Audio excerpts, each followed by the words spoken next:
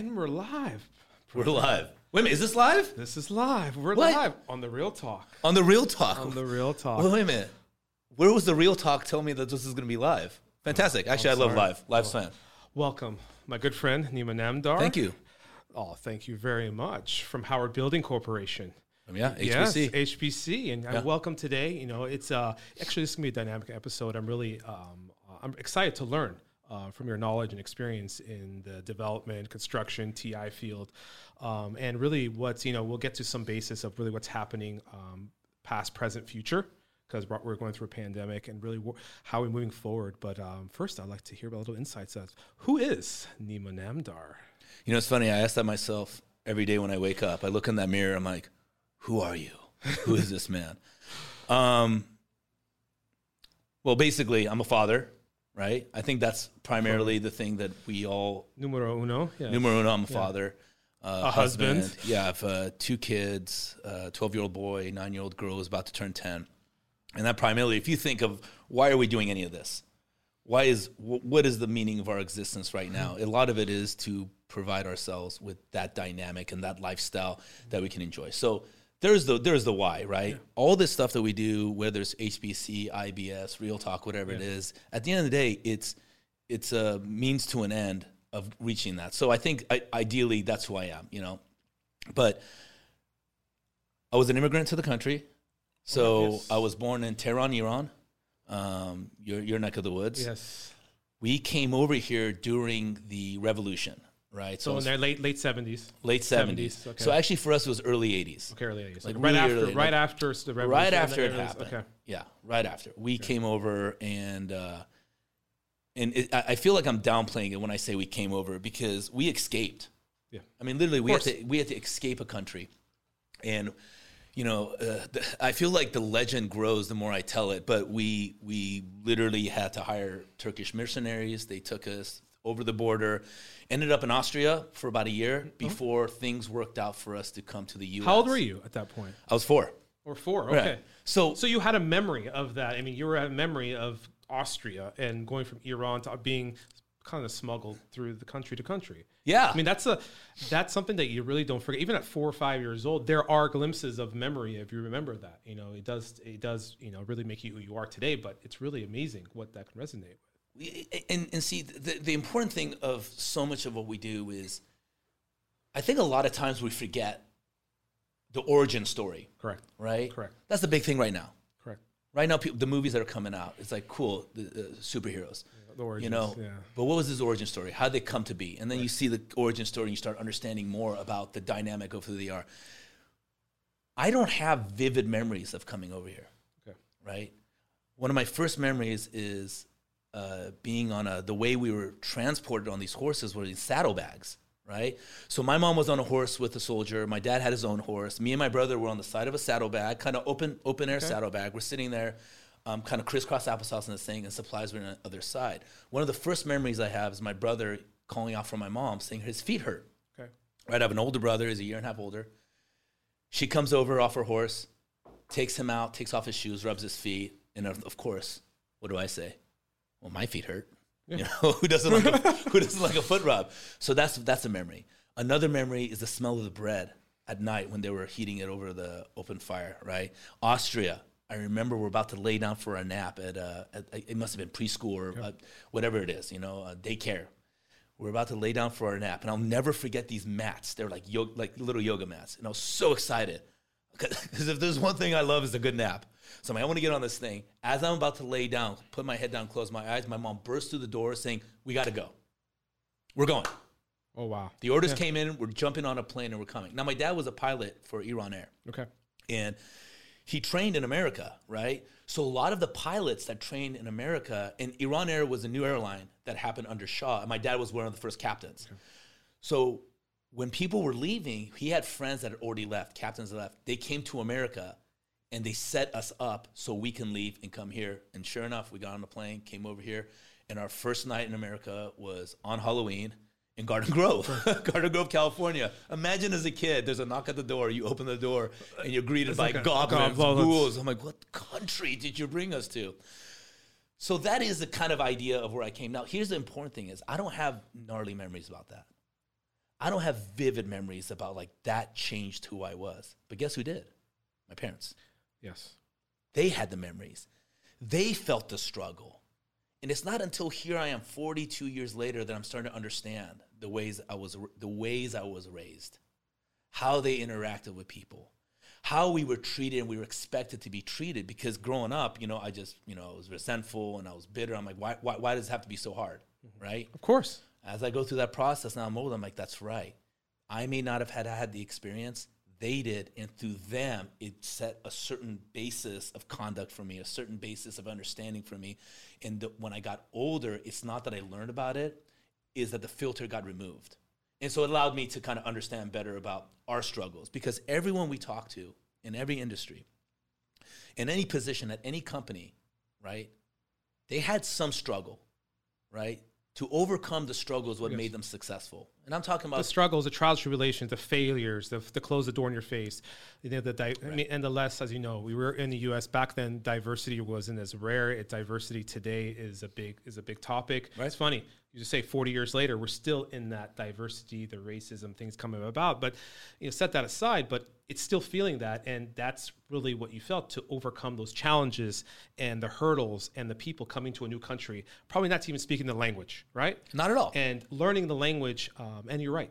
Your parents are fear. I mean, they did risk lives, but they were fearless to give them, the family and the kids, a better lives for themselves, a better opportunity for them to prosper, for education, for freedoms and things that we have today, in the U.S. and what we're doing. And that's, as I said, for my family, I have a very resonant, little different. I was born and raised here. I didn't go through that. So I can't really have something in common, feel those things. But as I know, my whole family immigrate just at the same time. But your community did. Your community People did. in your family did. Yes, and we know. I've heard all the stories. Right. I've heard the challenges and the challenges of growing up in the California or coming and immigrating and trying to get in and to the U.S. As I said, I think back then is really land of freedoms. But moving forward a little bit, we can go deep into that. But moving forward, that's what I want to say is, like you said, your parents developed your character. 100%. Right. Who you are today, what you're doing, and really the drive, right? The drive and also the communication skills and the people skills and the things that you've done to be able to survive and be successful, be the father, be the husband, and be that person. And that's really, where today is telling that story of who you are. And it really resonates with some people watching today, really have similar stories of that. And there are so many. Here's the problem. The problem is perspective. Yes. Right? Everything we do, there's got to be a level of perspective. Mm-hmm. Okay? I struggle.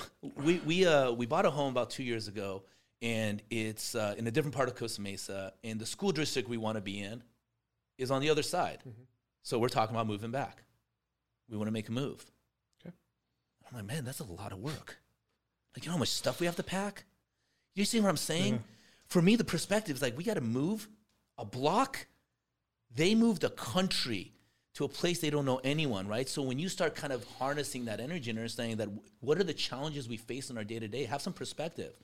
Understand the challenges that other people before you had to overcome in order to do that. So that's the perspective. That's you just nailed it.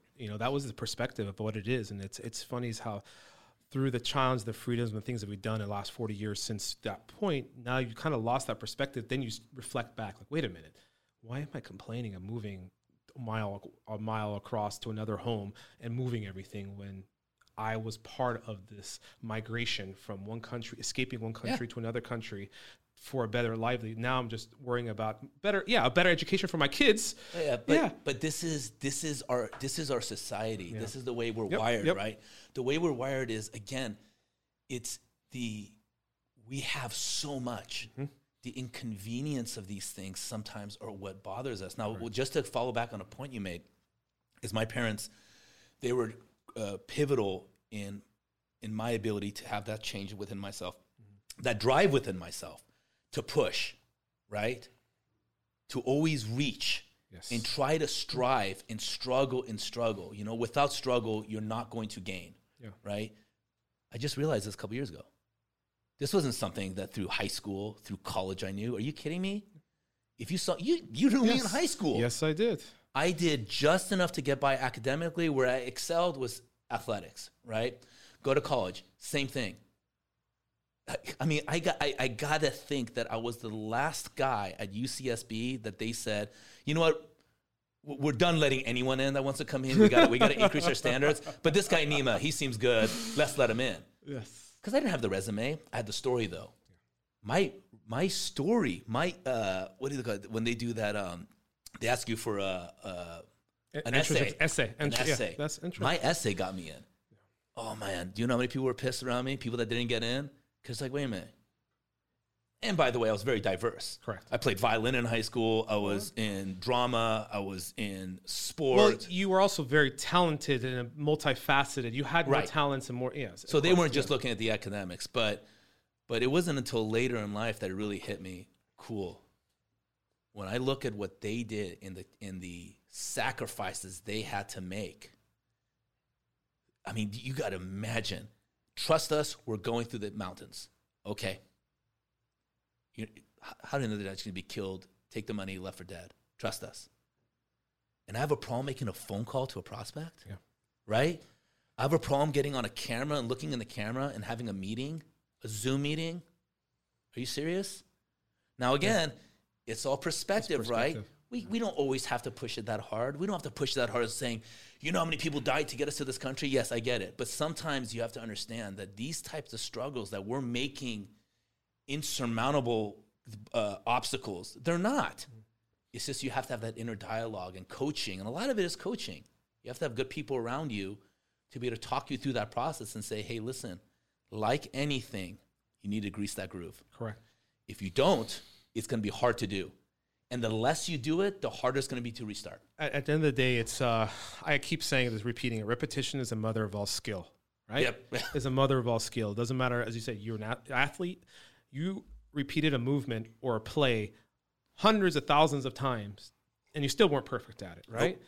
And that's what it is and the perspective of it is sometimes we have a skill and we stop practicing it because we were successful at something. And we have to go back, I don't think I have to do this or spend this much time because I know it. Problem is we start losing that, I just say athleticism or talent because we're not sharp. We're not sharpening our sword. We have to constantly sharpen our sword, constantly keep moving because that sword's going to get dull. Yep. We can't take it for granted. And that's really moving forward of really, as I said, it's funny as how kind of 360, we're going to get a little off the subject, but how you are in position today in a building construction corporation, building something, right, going through a process right, where I think really your upbringing and the challenges and things you faced and what you've learned really put you in a position because you love the project management. You love starting at something, right, building something, right, and giving the service amenities moving forward. And that it's funny is that now reflecting and really see that story. I'm like, wait a minute, this is why it kind of fits, right? Because you love to take something that's destroyed and rebuild it, 100%. Or build it from the ground up, because that challenge is always a challenge. You're a sports, as you said, you're an athlete, you're competitive, right? You have to build it, you learn, you do repetitions, you figure it out, and every one of these projects you go into a development or construction is a challenge for you, is a competition. 100%. Right? So there's a very interesting thing you said there, right? When we came here, my father became a pilot again, right? I think for about 6 months he worked as manager at a Pizza Hut, right? Before he can get his accreditation and became an airline pilot. And I think it was with American Airlines at the time. As he started getting, he started getting in the role of being a pilot, he opened a flight school at John Wayne Airport. It was a complete and utter disaster. He was a great pilot, a horrible business owner, right? What did that do to me? It made me very, very risk adverse, right? We grew up in an environment like Newport Beach where money for a lot of people wasn't an issue. For us, it was an issue every day, right? We were in a position where I'm around people that had and I didn't. Now, perspective again. Yes. I lived in a beautiful country. I lived in an amazing place. I had access to amazing education. But again, perspective as a kid, kids are going to Aspen. Because you're looking around you, looking at the affluence around you and the kids and what they have. And even though you're living there, you still don't have all those amenities. No, and like, I still feel I am not part of the people. I'm still an outsider. Right. And look, my parents did an amazing job. They provided everything we could ever need. It was the stuff that we wanted that sometimes we didn't get. Correct. And and that's the gray area is we lived in an area of opulence, And we got everything we needed and then some. But then when you look at some of the other stuff, and so I was very naive and ignorant of the reality of what my situation was. So fast forwarding, that made me very risk averse. I knew from a very young age I was not going to be an entrepreneur. Because I looked at my dad. At the end of his career, he was at United Airlines. That check came every month, and it was a good check. And every month it came, healthcare, benefits. We flew everywhere there. And then I look at his business. Just going down, always juggling this and that. Very risk averse. And guess what I was really good at? I was good at building things. Like literally, like I'm a handyman. Like I like to build things. I like to do carpentry. I'd like to build my athleticism, whether it's like, listen, if I want to tackle this, let's use wrestling. Yeah. All I got to do every morning is run 5 miles, go into the heated room, take 1,000 shots against the wall. Eventually, that's going to get me better. So when I ended up in construction, to me, that was very tangible. Yeah. You're going to give me a piece of paper with what you want built, and I'm going to manage that process. And there's milestones along the way that confirm that I'm doing my job. They give you the affirmation. Yeah. 100%. Yeah. Affirmation all the way. Yeah. So how the heck did I end up in sales? Well, I'm on the sales side right now. At the end of the day, let me stop you right there. Yeah. We're all in sales. Yeah. We're all in sales. As one of our good friends, Mr. Alec Hounson, shout out to him. When he's on, he's like, yeah, we're all in sales. Doesn't matter if you're a teacher. Doesn't matter if you're an accountant, you're a CPA, you're a salesperson. Whatever process you're on, you're selling something. You're educating. You're doing something, selling. We're all in sales, just a different aspect of it. Right. So it doesn't matter. We learn the skills. As an engineer who just starts to invent, they're not a salesperson, but they actually are because they're so passionate about that what a widget that they created that they can sell it. The passion sells and engages the audience or the user, right? Right. So that's the thing. As I said, we're all in sales, and that's your passion for a sport, for whatever you want, for your business, for running a program, for running project management, for a program, building something. Your passion for it is there. Right. You're selling it like, oh my God, and the affirmation you get from it. For all of us, we love affirmation. That dopamine effect for affirmation social media has changed the whole world on that, but that's really what it is. It's getting a dopamine likes you. Positive affirmation. You're doing a great job. I processed. I passed this inspection. I passed this. 100%. Step-by-step milestones, just like you added, gives you that that affirmation, and it's really resides with you because sometimes you don't, as you say, the perspective. You don't step back, look at the perspective like, wow, okay, this is where I am. And as we're discussing this, I think things open up. My mind's wanted to open, some is yours, is really what we're doing and how we are and how we got here today and what we're doing for it. So that's really when I want to take a step back and understand your roadmap at HBC, right? How you started and how you got to the position you are, just like you're in sales. So where did you start at HBC? So when I came into HBC, it was, and it's funny because I can say this, I think today's the 29th. I started 14 years, 7 months, and 29 days ago. Wow. So I got hired on January. Wow. Right. So I always know how long I've been there, but you're talking about close to 15 years at a company. Correct. And when I came into the company, I had been out of college, let's say 4 or 5 years, right? Right out of college, had no idea what I was going to do. I started off as a bio major in college, ended up with a history degree, then was thinking, what do I go do? I go to law school. How do I pursue this? I had no clue what I wanted to do. My stepdad had a small development company. They did gas station conversions. So what they do is they take a mechanics bay and turn it into a Circle K. And it was booming at that time. So he said, hey, while you're here, home for the summer, why don't you go and go to one of my job sites and just watch over it, which ended up being called the superintendent in my world. So next thing you know, I'm with him for 3 years, going through this process. And he had a very small shop. 3 years into it, I was looking to get to a more sophisticated, bigger company. And I found a company called W.O. Butler. They do ground up stuff. So if you look at Costco's and big projects like that, they build things from the ground up. They build the buildings, right? The foundation. Right? I was there for about 1.5 years. At an engagement party for a very close friend of mine, I ran into Gary Conrad. Gary Conrad was one of the principals of the company I currently work at right now. And he was actually business development for that company of the 3 executives that were there. Met me and said, send me your resume. I was very happy at my current job at that time. So I'm like, yes, sir, no problem. Because you heard that I was in the business.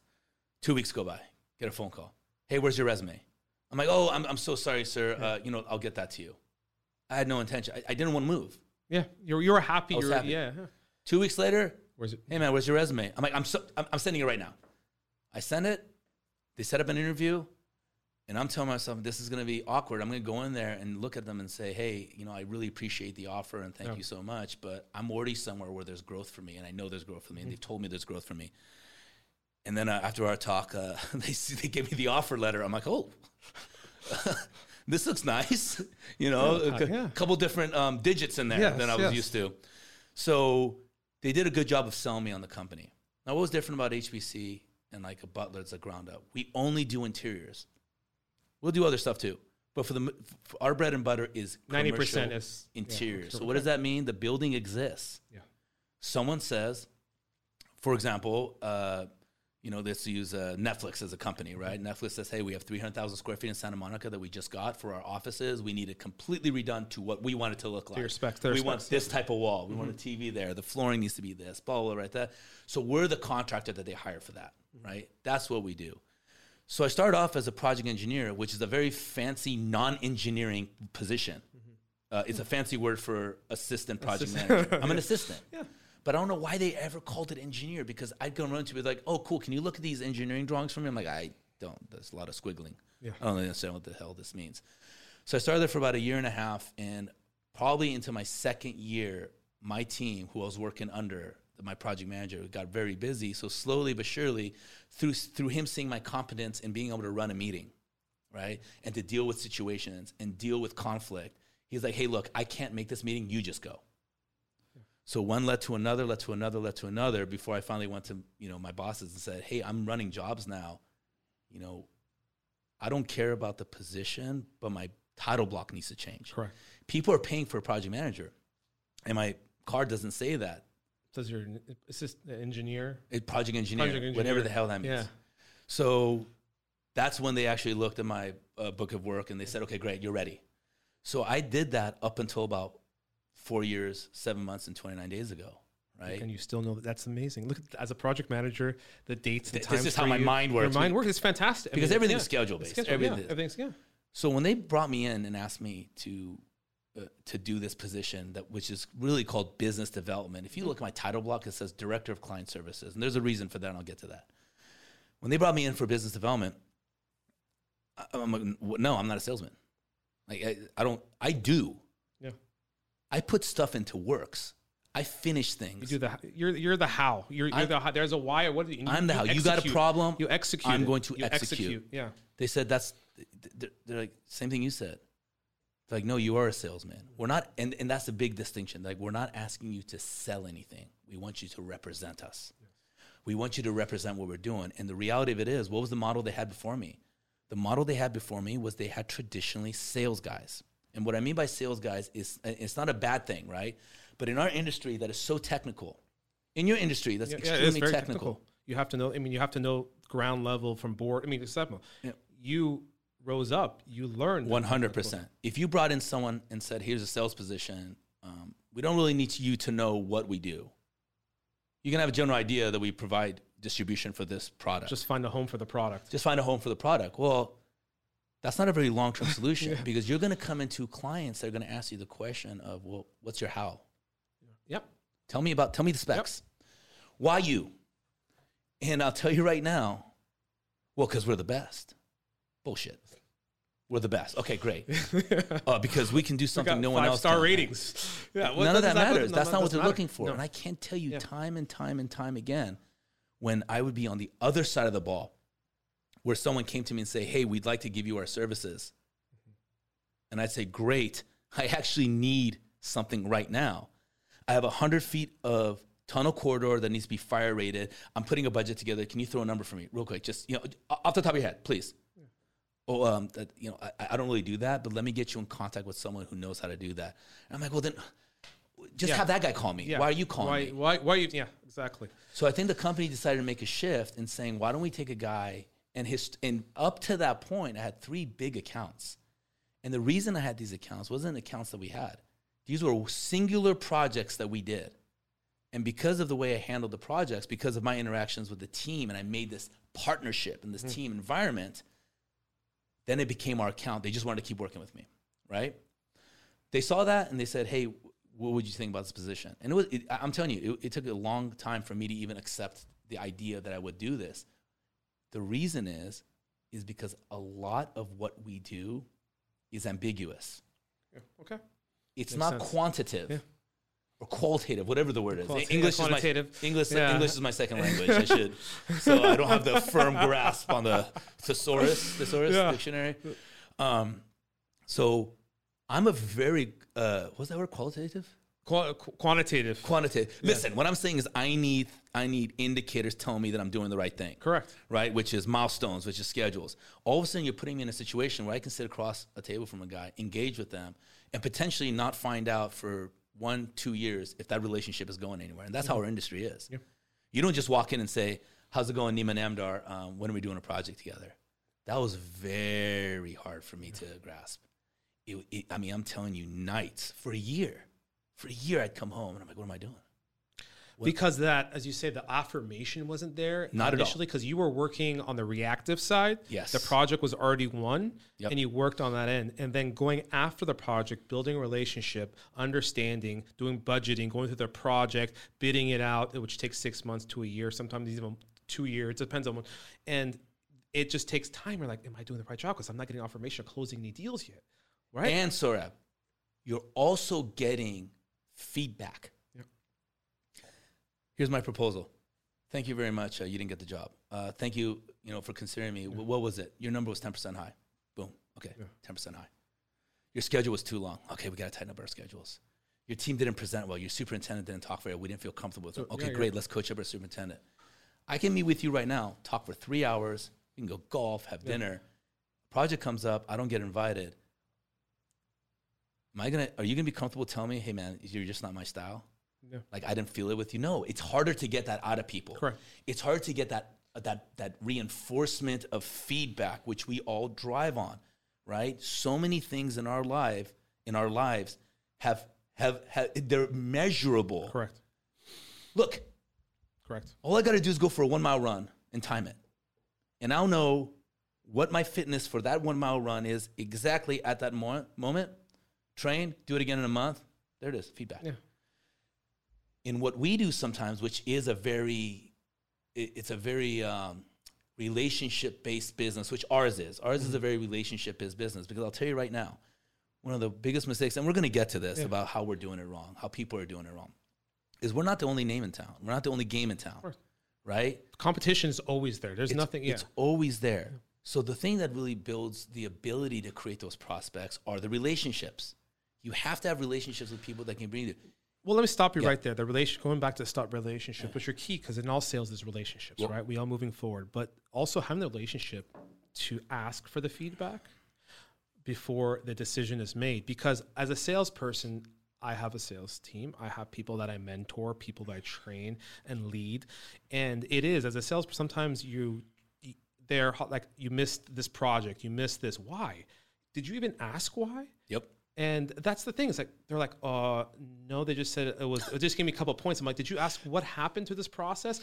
But that is the thing is also our insecurity and securities of asking, having that relationship to say, hey, give me the points of what I need to improve, because that person, that doesn't mean that customer or that service that you're ever do business with again. But if they can give you that feedback and you can get it and take it positively, like, hey, I did fail on this, or I fell down on this, because it's a chain. No matter what, the bidding process, there's multiple people involved.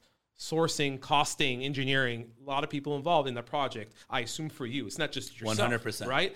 So there's multiple verticals that have to be done to be able to deliver here's my proposal.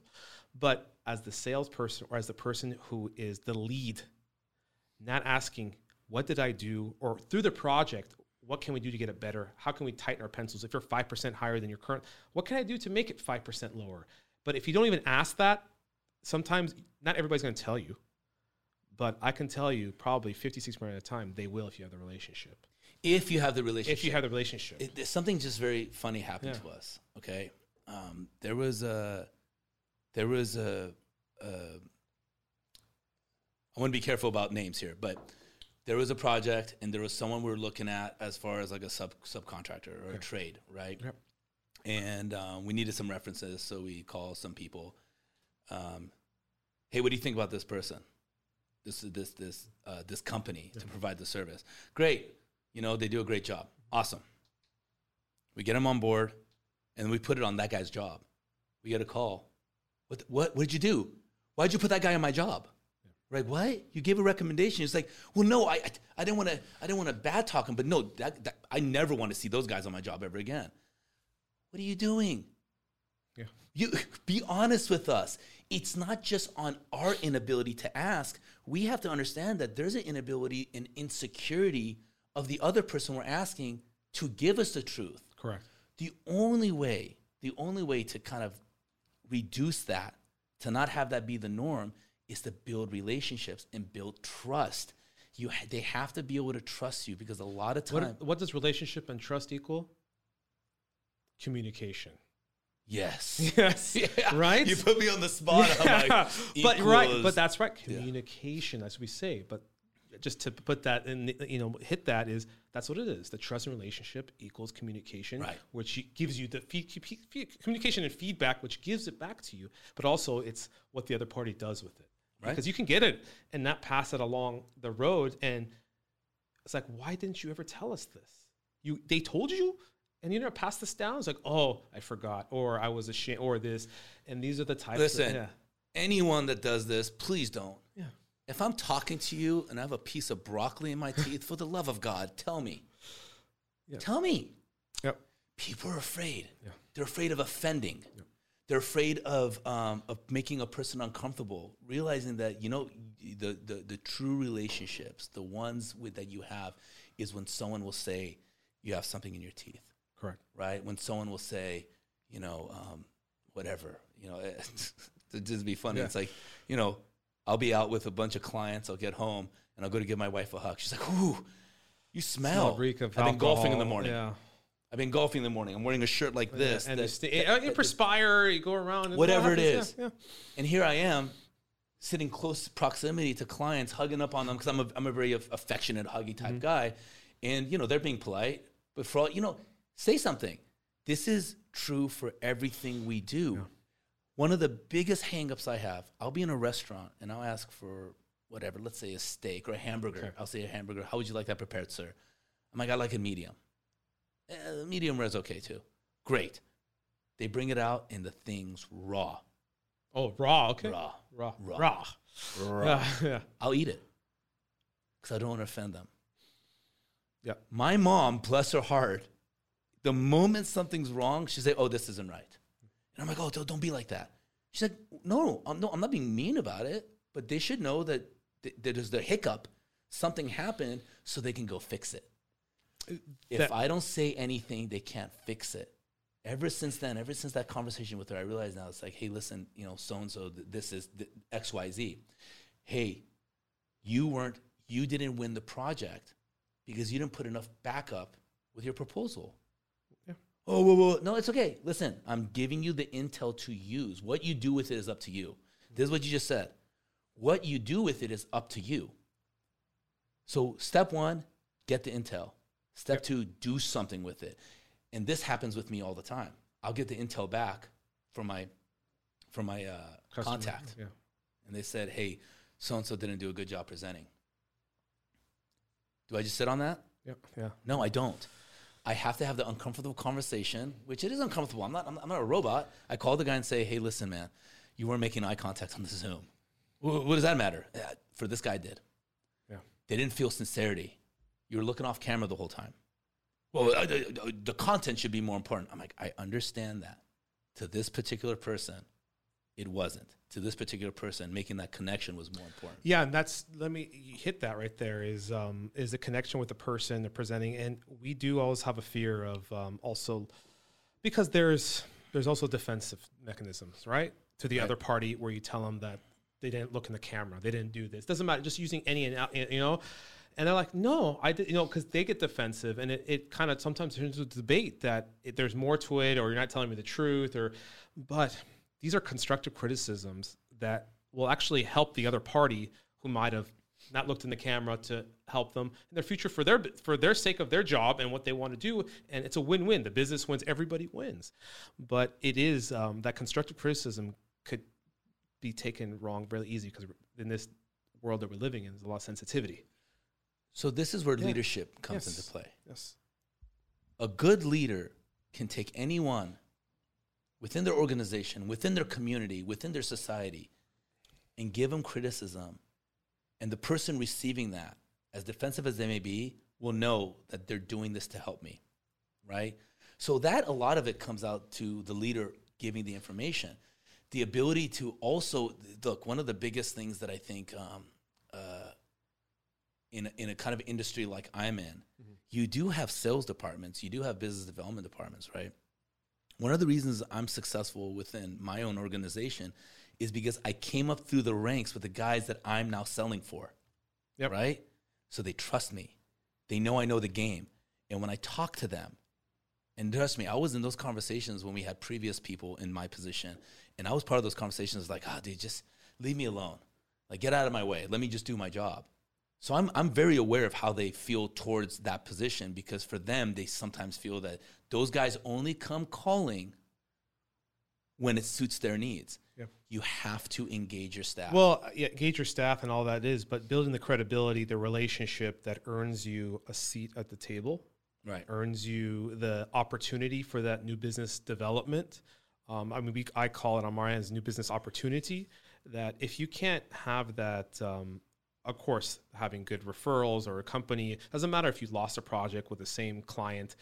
Second time to come around, you can win it. Problem is just making a better effort at it and still having the opportunity to have the seat at the table. Because if you fail, as I was saying, go into a proposal, if you failed that much and they give you a second opportunity to sit at the table and you did the same thing again, do you think the third time they're going to come and say, give it to you? Yeah. Saurabh, first time. That's all you get. Yeah. Well, yeah. No one has time to mess around. You get one shot. And that's it. Correct. Is that an absolute? No, you may get a second shot. Correct. You get one shot. And if you're lackadaisical about it and you don't pay attention, that's it. Do you know why? Listen, what do we sell? What do you sell? Service. But what do you sell? Customer components. You sell components. Electronic components. What do you think I sell? You what's my product? Develop your construction development. Construction. Right? Project management. Construction. We manage a construction project. But that's not what we sell. That's not what I'm selling. It's definitely not what you're selling. No. What we're selling, and if I could get really kind of obtuse on this, what we're selling is quality of life. That may sound kind of crazy when I'm saying this. What do I mean by quality of life? Well, here's what I mean by quality of life. Okay, when I look at a guy and I say, look, by going with HBC, I'm giving you quality of life. What are you talking about, quality of life? Well, here's why. Here's all the services and procedures that we implement in our projects. Because of all these things we do, it reduces your oversight. Mm-hmm. If our job is the job you don't have to worry about, right? That's less time you have to spend on this project, and you can go chase your other projects. If you're spending less time dealing with us, you can go chase more work. If you can chase more work, you can make more money. If you can make more money, your quality of life at home, your vacations got better, your whatever it is. If you don't have to worry about me Friday through Monday, and you know that you can take your family on a camping trip and come back and everything's A-okay, that's what I'm giving you. I'm giving you peace of mind. Peace of mind, it's a win-win. That's what you're selling. You're selling peace of mind. It's the experience. That's customer experience, and you're selling quality of life experience. The customer experience that I don't have to worry, or I have to worry about what's going to happen with a project, or they're going to be on deadlines. And if they are, they will tell me something is wrong. And that quality of life of not worrying in any is in a sales position, selling to a buyer, selling to a project is the number one thing. It's like, I know the project's going to be on time. I know they'll deliver. And I know if there's a problem, they'll communicate, because that's what I need from them. That's what I'm actually hiring them for, that service, that project, the product we're selling them, that there is a full process in play, the SOPs, they follow direction, they follow anything, and they follow it to a T. And if there's not, there's a communication platform, and they'll always come with solutions instead of saying there is a problem. Yeah. No, everything's a problem. Every single day there's a problem. The problem, the thing is, what we think is a problem. How do you resolve the problem? It and coming to the solution. How do you come to it, right? Yeah. So listen, the interesting thing about communication, the communication is only valuable. A relationship that's based on communication is only valuable if one big component exists in it. Truth. You could communicate with me all day long, but if there's no truth behind it, if there's no honesty behind it, it means absolutely nothing to me, right? Yep. So think about the truth. Yep. The truth sometimes is saying something that you know they're not going to like. Sometimes being honest with them and saying that, hey, people that can't challenge their customers, right? That always say yes, whatever you want, man. Whatever you want. That can be successful for a time being, but the ones that actually can able to break through that kind of ceiling of we're doing great to we're doing amazing are the people that look the client directly in the eye and say, this is not the right decision. And back it up, obviously. Mm-hmm. When you can have that relationship with someone, when someone can come to you and say, this is what I want to do, and you could challenge them on it and saying, these are the reasons you shouldn't. Mm-hmm. And whether they realize it now or they realize it a year later, that because of your service, because of your expertise, and you challenging them on that and saying whatever you want, it saved them their job. And by job, I mean project. Mm-hmm. It saved them their budget. It saved them their schedule because they listened. They're going to go to you every time because they know you can be honest with them. Yes, because they go to the truth. They know you can, and that's you just nailed it on the head right there. That is the number one thing, is that you are the go-to. And this is we're talking about repeat business. One-offs. Listen, I did a project for a doctor back when I was a PM. It was dentist. Mm-hmm. So this is the first time in 30 years he's moved, right? Amazing couple, the husband and wife, they were great, right? But they've never been through construction project. They've never been through a TI. I remember one time they were walking through and they called me over and we're about 3 weeks away from completion. And sweet lady pulls me over and says, look, I don't want to create a scene, but are you happy with what's happening here? I'm like, what's happening? She's like, how do you expect us to open these drawers? How are these open? I'm like, oh no, ma'am, the pulls, the hardware hasn't been installed yet. That's happening tomorrow. Oh, okay. Thank you, Nima. I just want to make sure you're on top of it. I'm like, oh gosh, they didn't get it. Yeah. They didn't understand. It was one of the toughest projects I've ever been on because they didn't have the expertise to know what's going on. And they were questioning every step. And they're questioning. Yeah. And our job is to answer those questions and be amicable. And this empathy is huge. Yeah. They are dentists. They're not construction people. So what to me seems like a silly question, to them was very valid. But they were a one-off. We did one project for them. It won awards. They're done. They're probably going to retire in there, right? Mm-hmm. So those aren't the ones we necessarily worry about. You know who we worry about? The repeat people. Mm-hmm. The people that they know if they go to HBC or a company of our caliber, I'm going to be okay. Because remember, the people that generally hire us are also people that have been paid to make sure everything goes right. Correct. And if they know that the guys they hire are going to make it go right, they're comfortable now. They can go home and relax. Back to that quality of life. They can go back. And at the end of the day, it's not about it actually, the price and things are meaningless because of the less stress and the quality of life. And that's number one. That's it. And that, as I said, it is, I feel, in my business too, we are very, as everybody thinks, electronics, semiconductors, such a big business.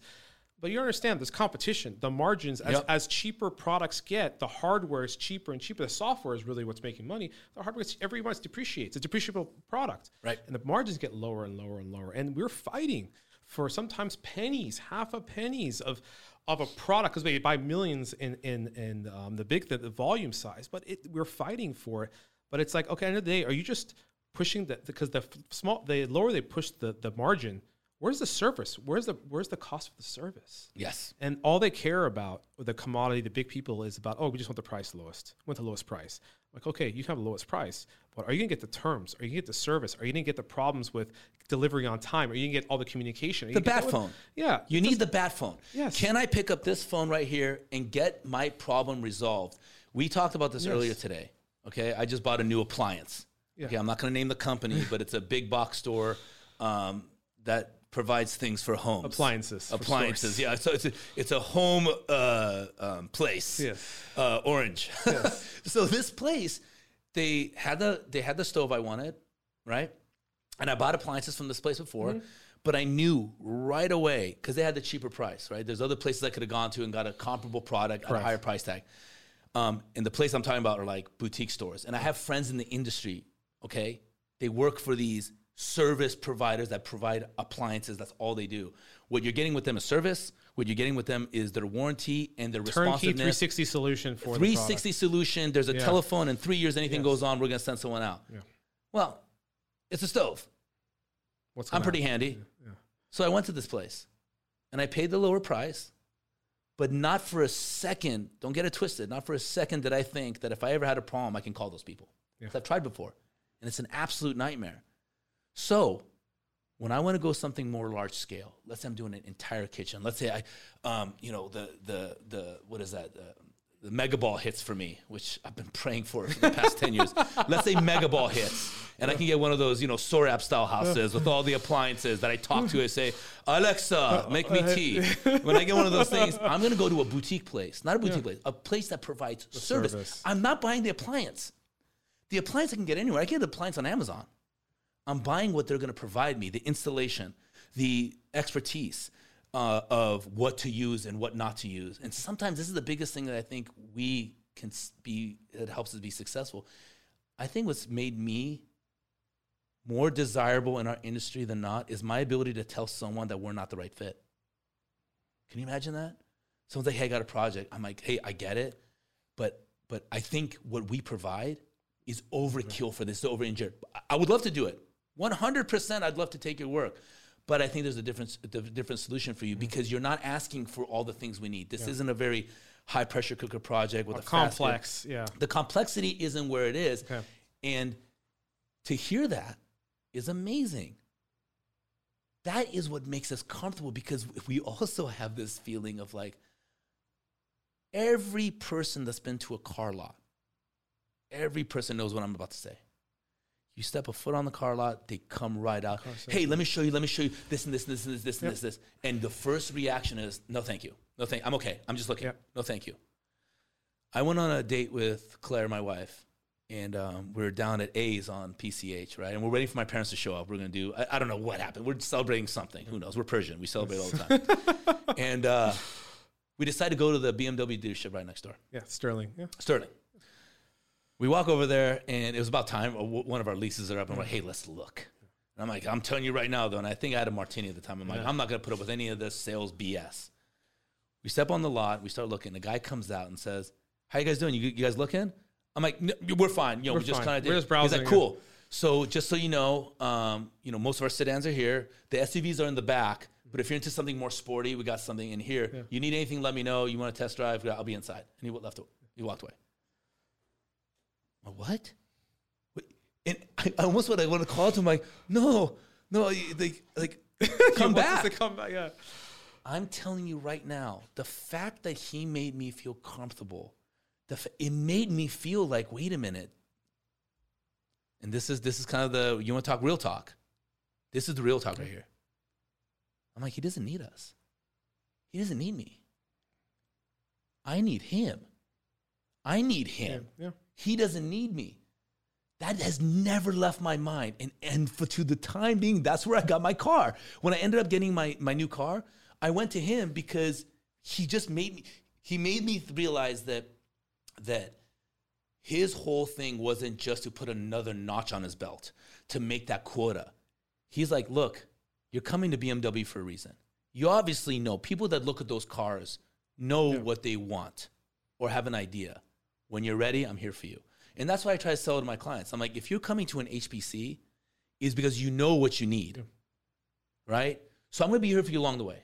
Anything you need budgets, you need schedules, you need anything brought out to you, things like that, I'm going to help you along the way. And there will be times where I'll tell you that, hey, we're not the best solution for you, and these are the reasons why. But not that I don't want to service them, but I also don't want them just to spend money. Sometimes that's the best thing to do, because then when something complex comes up, who's the first person they think of? Us. Yeah. I love how you spun that kind of analogy, took two different services and sales tactics and aligned them. And that is right. It's two different industries, but again, the customer thinks like, when the customer goes to salesperson, it's like, oh, we're okay, we're fine. You're like, okay, fine. Just let me know when you need me. You're 100% correct. Like, wait a minute. I have a question about this. Right. And this person is not coming to you to sell, just educating. And as I was talking about, we educate. people. We're educators, Yes. and we give them the process. We educate them through the process, and they feel comfortable, and they build the trust. Right? They build the trust. At any point, we're not going to say, are you going to sell this? Are you going to sell this or buy this? But the conversation will come out at one point because they say, you know what, I'm interested. That's the point where the salesperson turns into an actual salesperson. Okay, let's figure out how we can make this deal work. Right? That's where it put. But before that point goes, that this person says, I'm interested to purchase something, and I'm getting educated, I feel the connection with that person. Oh, I can call them at any time. I have his business card. I have this moving forward. And that's it. And I feel like, oh my God, I'm going to call him. I'm going to buy this thing. And he's going to be my salesperson because I felt he made me feel comfortable. Right. I trusted him, even though I talked to him for 2 minutes. That 2 minutes made me feel that he is not trying to sell me. I just said car salesman. That typical things in your mind. It's a bummer. But look, and no offense to car salesmen, but that's the mentality, because I think they were trained wrong. I think they're driven by a quota. They're driven by numbers. They're driven by how many of these can I get off the lot? Yep. And they're so blinded by that they start working off a script. Yep. Hi, how are you? This and that. Can I show you that? Oh, it looks like you're married. Are you guys planning to have kids? Well, slow down, son. Yep. Slow down. The first thing in any relationship, sales or not, it's called discovery. Yes. There used to be a time when there weren't apps, and you had to walk into a place and go up to a person and say, how are you? My name's Nima. Yeah. And find out what they're about before Correct. you can even propose anything. Correct. Before you can even propose of like, hey, there's a trip hop DJ playing in Cancun. You want to go? But I mean, overall, as I said, the sales tactic is back to you in HBC and where you are today. Really, we've hit some points of what you guys are selling, the process you go through. Let's talk about really what's happening. Well, the past we know, and what's happening in the present, and what you feel what's going to be for present during we're going through this pandemic, and how things have changed, and how you are working with customers, and how you building. Right. So look, everything we just talked about, this whole process, this is as old as time. At some point, someone was trying to build a relationship to get something. Correct. Our lives are built off a community of reciprocation, right? The world in business, right? There's level of everything needs to be fair. Correct. The level of fairness varies, right? So when I do a deal with a client, it needs to be fair. They're going to get a bigger share of the fairness pie, right? They may be getting 60%, I get 40% of that, right? And then I take my 40% of fairness and I go hire subcontractors. I'm going to get a bigger piece of the pie of that because I'm handing out the work. So of that 40%, let's say I keep 80, they take 20. But it's still, by the way, this is why the margins are what they are. The client, and then we have a margin, let's call our margin, I'm just going to round numbers. Let's say our margin is 5%. Okay. And our subcontractor who gets less of a fair shake on the deal, their margins are 20%. They build in their fairness to their price because they know at some point I'm going to have to grind them down to make it look more fair. So this is the process that we go through, right? And I got off track. So talking about the present, what's happening, yeah.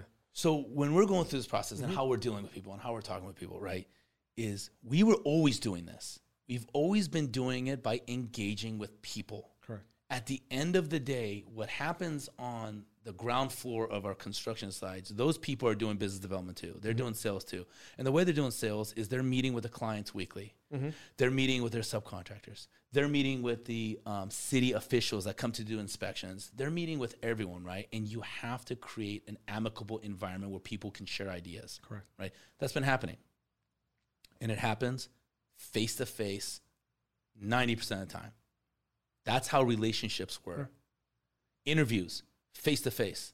That's how it works. You could make phone calls when you couldn't meet face-to-face, and that was okay. But nothing ever beat the fact of, hey, we have a discrepancy. Can you come onto the job site and look at this? Hey, I want to talk to you about a deal. Can we go out to lunch? Hey, can you go play a round of golf? Correct. Can you go do this? Gone. Yeah. Gone. Right? But what's gone? Not the way we need it, and not what we need to do, just the way we do it. And that's what's shifted. And that's what people are adapting to. always need to have the face-to-face. You just got to do it through a computer now, right? Get with it. Yeah, I mean, we're facing the same challenges. I mean, my company's facing the same challenge. I was out, as you know, I travel around the world. I travel 3-4 months of the year. I'm traveling to Asia, around the States, and there's no more traveling. There's no more anything. My staff, who are actual ground salespeople working on the ground, just like yourself and people in your team, they're not on the ground anymore. They're not going to factories. They're not talking to the engineers. They're not talking about news. It's all through a virtual and through also email and through a virtual platform. Sure. But that embrace the change is also difficult because people sometimes, as I said, you're looking at yourself. That whole thing of, okay, I'm on a camera. What do I do? And it's like we're learning how to communicate again.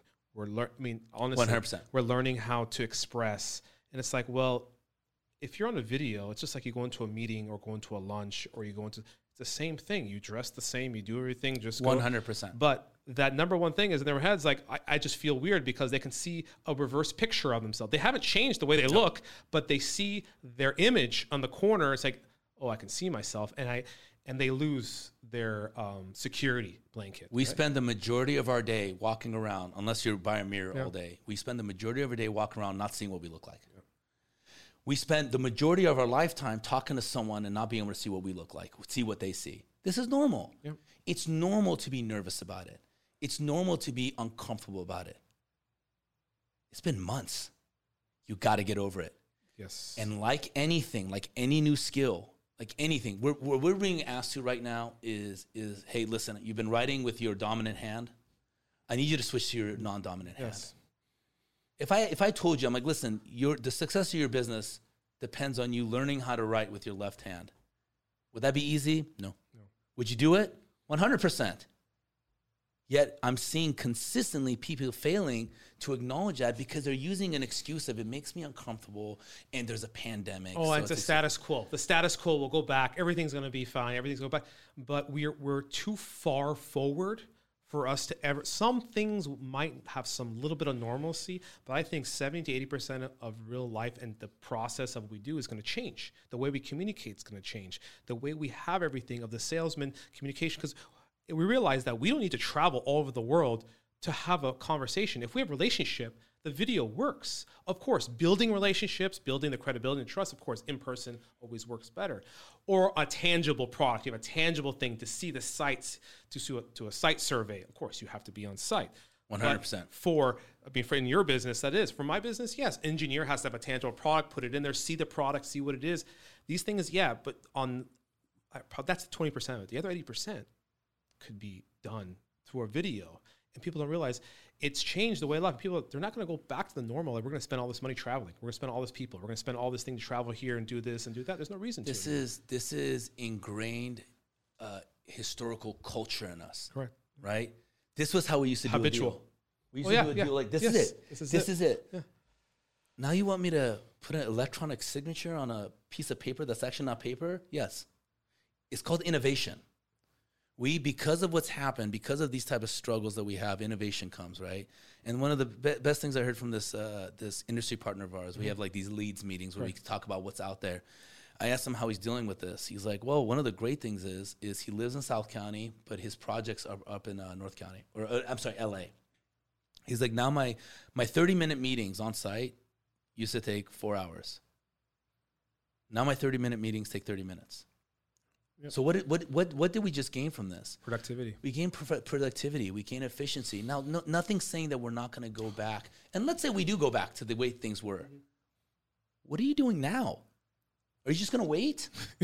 What about all the things that you need to do now? And this is the problem that I think a lot of people are having is they're like, well, I'm just waiting for it to go back. I'm waiting for it to go back. What if it takes a year? What if it takes 2 years? How are you going to feed your family? How are you going to support your company if you don't make the changes right now? So don't be blind to it. Make the changes. Understand that the way the technology is driving it right now, you could either sit back and say, I don't know, or let someone else do it, which is what we're doing. We're taking the jump. We're making the efforts. We're expanding the way that we do our conference calls, our project meetings, our interviews, and we're doing it. And the ones that aren't doing it are the ones that aren't, necessarily being as successful as they could be. They're not, as I said, you're not leaning in Right. Embracing change and pivoting. And these three words are very powerful. Everybody says pivoting, embracing, but I don't think, I think it's leaning in. You're just leaning into the change. You're leaning into embracing it. You're saying, you know what? I got to learn this new skill set. I have to do repetitions. I have to do more videos. I have to get on a podcast. I have to communicate more, and I have to be more comfortable with myself. Because at the end of the day, this is not going to change. And I think we'll move in the future, and thinking future, not thinking today or 3 months, 5 months ago, before we started this, thinking ahead. And this is what we all have to do. And I try to tell my team, just like you said, every day, it's like, hey, you don't have to drive an hour to work. The traffic, I mean, fortunately, traffic right now is no traffic. Right. Yeah. So you're saving. I have some staff that were taking an hour each way. It takes them 20 minutes now. I'm like, okay, how much more time do you have during the day? How much productivity can you get? Or someone working remote, they don't even have to travel anymore. You can do so much more output during that day of learning, and not, hey, I don't have them. You know what? Learn a new skill set. Learn something, embrace. Learn new challenges. Listen to a book. Read a book that can sharpen your sword to be able to embrace the change and be a better version of yourself. If my mom can figure out how to Zoom call with me, you're telling me you can't do it in your own industry? This technology has existed for a long time. All our phones had the capacity to do this. Now, did everyone have? We just had a big misstep within our company. We had an interview. It was a face-to-face interview on a video conference thing. We were not the leading horse in the race, but we had an opportunity. We had an opportunity to win. Yes. Right. Not that we were. You're on the table, and they were choosing. And the whole thing was, we want to meet your people. Correct. Right. A couple of our guys didn't have access to their webcams, so they didn't show their faces. We lost a job. And now everyone can say whatever they want. Oh, well, that wasn't the real reason. They were defense mechanisms. Fantastic. Yeah. But they flat out told me, people that I trust, they're like, you're the only person that interviewed where we couldn't see everybody. See, blacked out screen. Blacked out screen. Yeah. They saw this. They saw this. Yeah. Me talking. How does that work? Yeah. Now, it was a misstep. It's okay. We learned from it. We learned. But the idea was, oh, well, I didn't have a video. I don't have a video capacity. I wasn't on my computer. BS.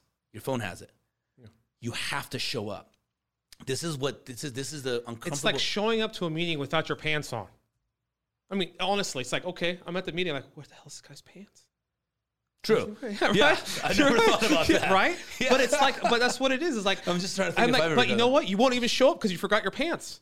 So that's what it is. You know, they just like, okay, I'm supposed to record a meeting. I didn't put my pants on, so I'm not going to show up, and I won't show my face because I don't have pants or don't even have my shirt.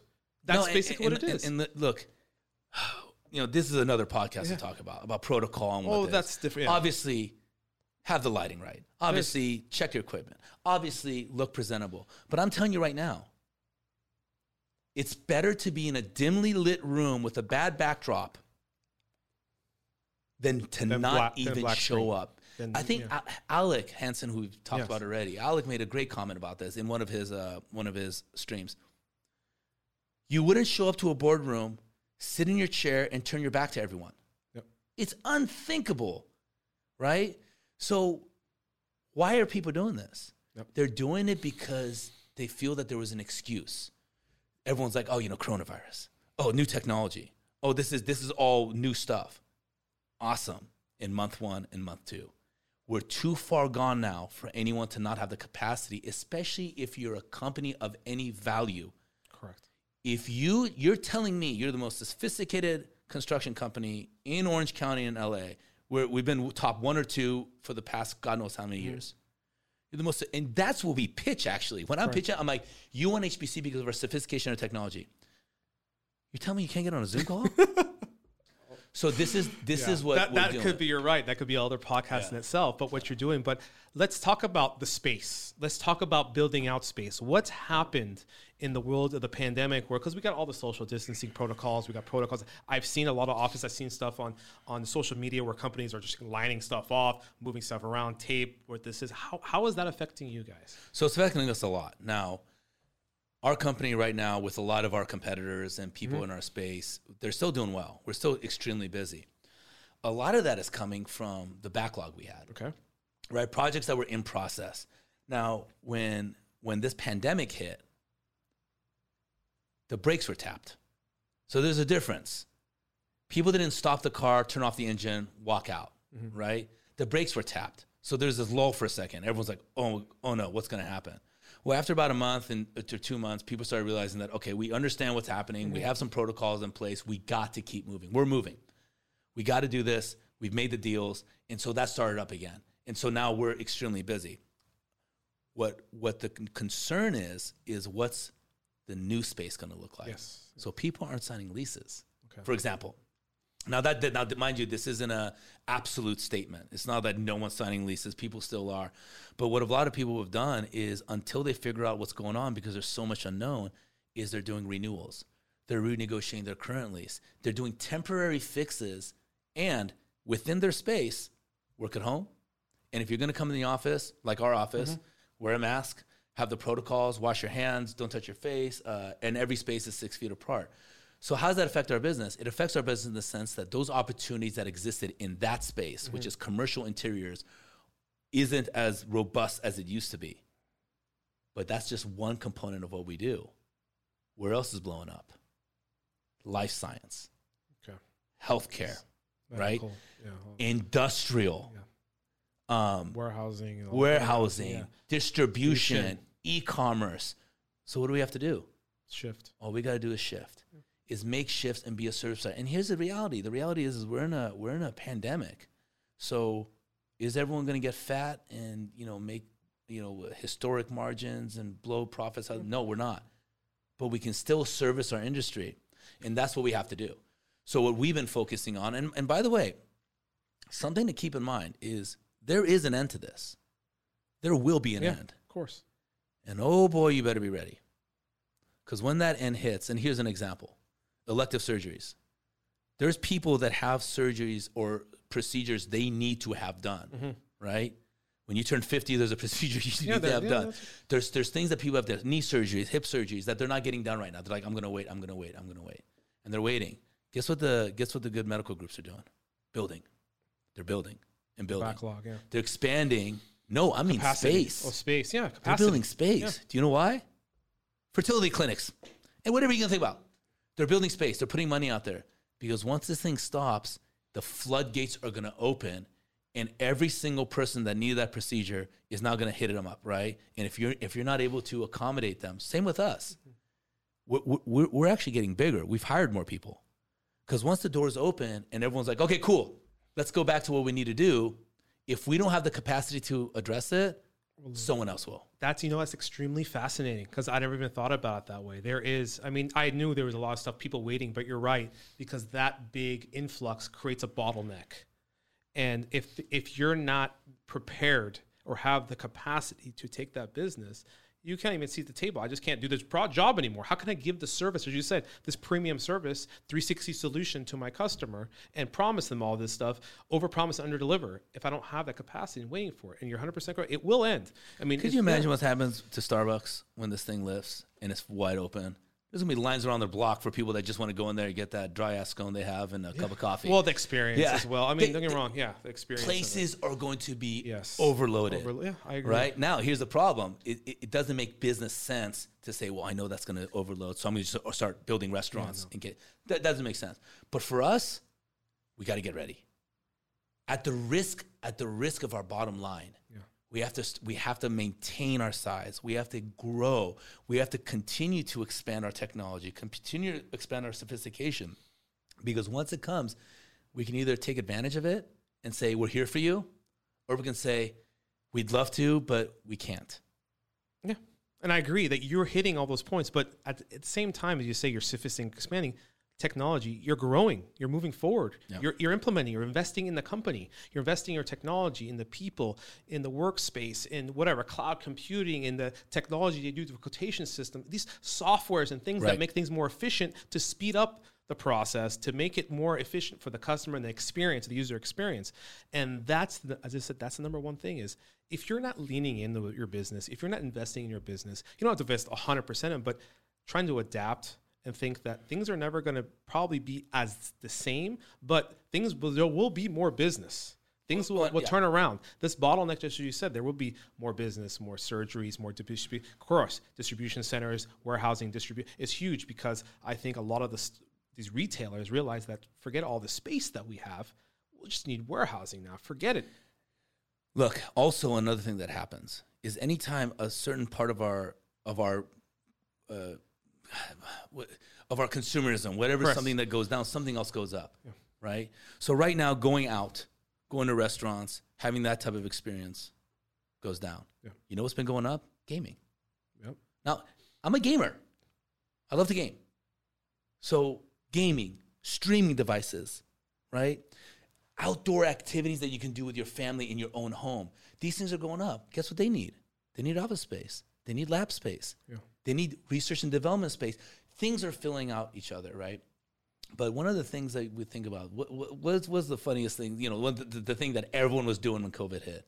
It's like, oh man, completely organized a garage. Yeah. I just did this. We had a complete home improvements. Home improvement. This is an opportunity for companies to check their house real quick. Mm-hmm. We've been out of the house too long. Mm-hmm. Check your house. Go into your own home and look at the things that you have and realize, I don't need that. That needs to be better. That picture's crooked. And by the way, these kids, you know, they're 25 years old. They need to move out. Right?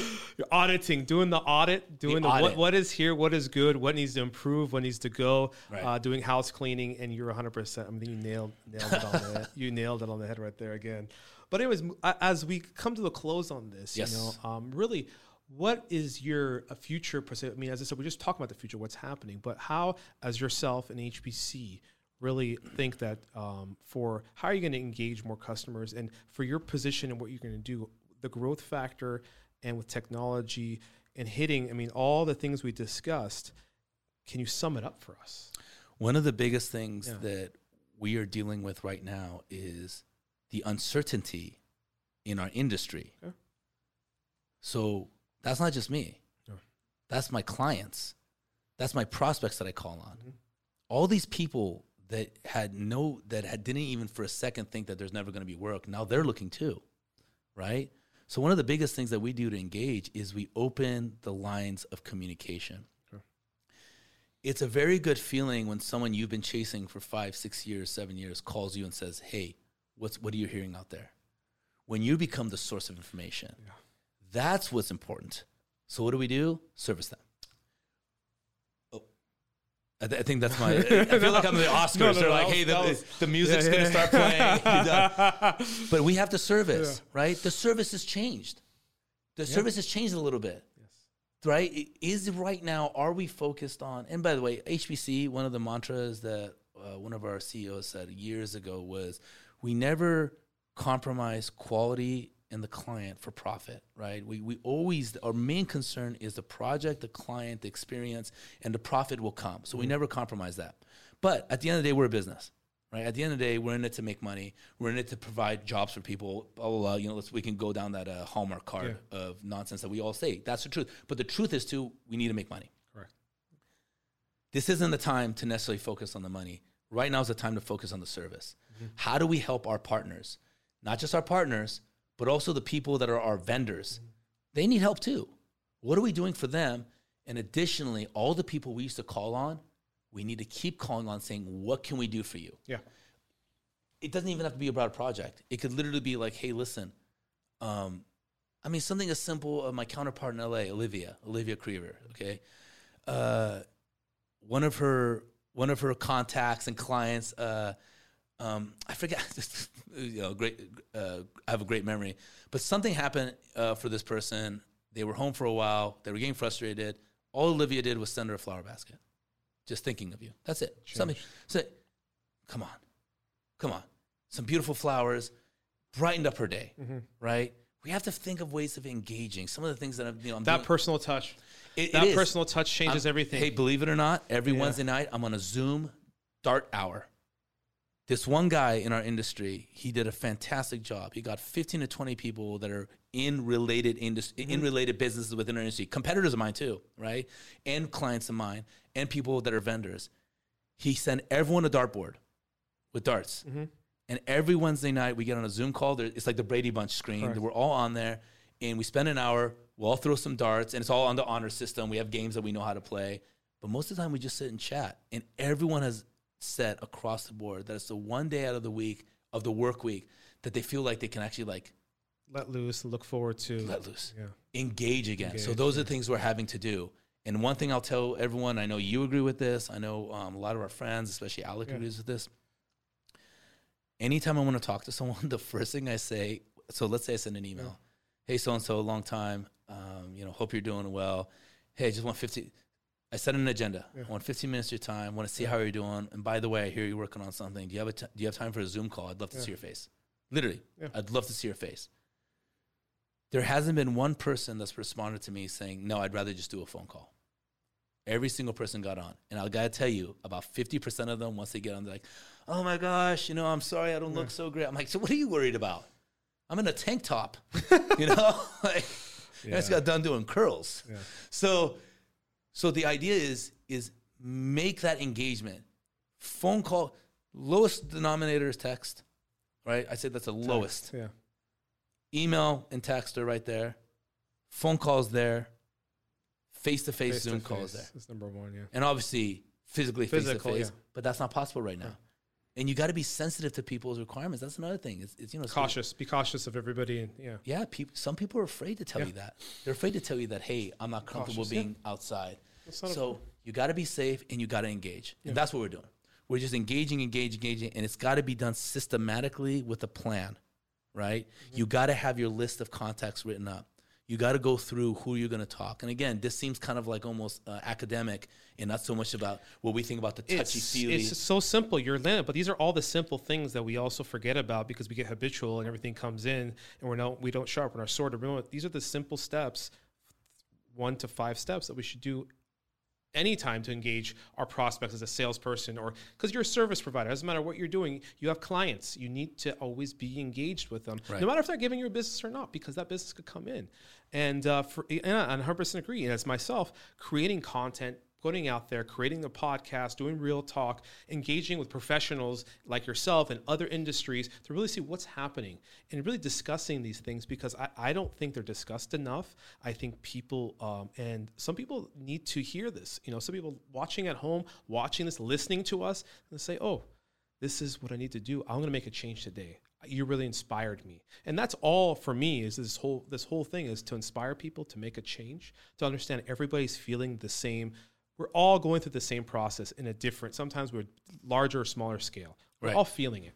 We're all going through struggles. We all have emotional, we all have families, we have businesses people take care of. We're all going through this, but at the end of the day, we're here together. And we're trying to spread awareness and a message that we want to help each other. As I said, it's a kind of cliche, stronger together, but it is. During this type of pandemic, when we get out of it, another challenge will probably come about us. But right now, this is where we're at. But look, a lot of people, this is something that I loved hearing. Someone said, we could look at this, that this is happening to us or this is happening for us. Yeah. One of the things that I appreciate about what's happening is bringing us back to this kind of community, tribal mindset that I think our species was based on. We couldn't do anything without someone else. Correct. I was the butcher. Okay, so-and-so was a farmer. So-and-so made wool, whatever. Without trade amongst each other, we couldn't survive. I needed to rely on you just like you need to rely on your engineer, just like I need to rely on so-and-so, right?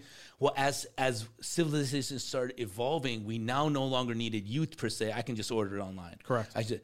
Now we're getting back to a place where I really like. We need each other. Yep. We all need each other.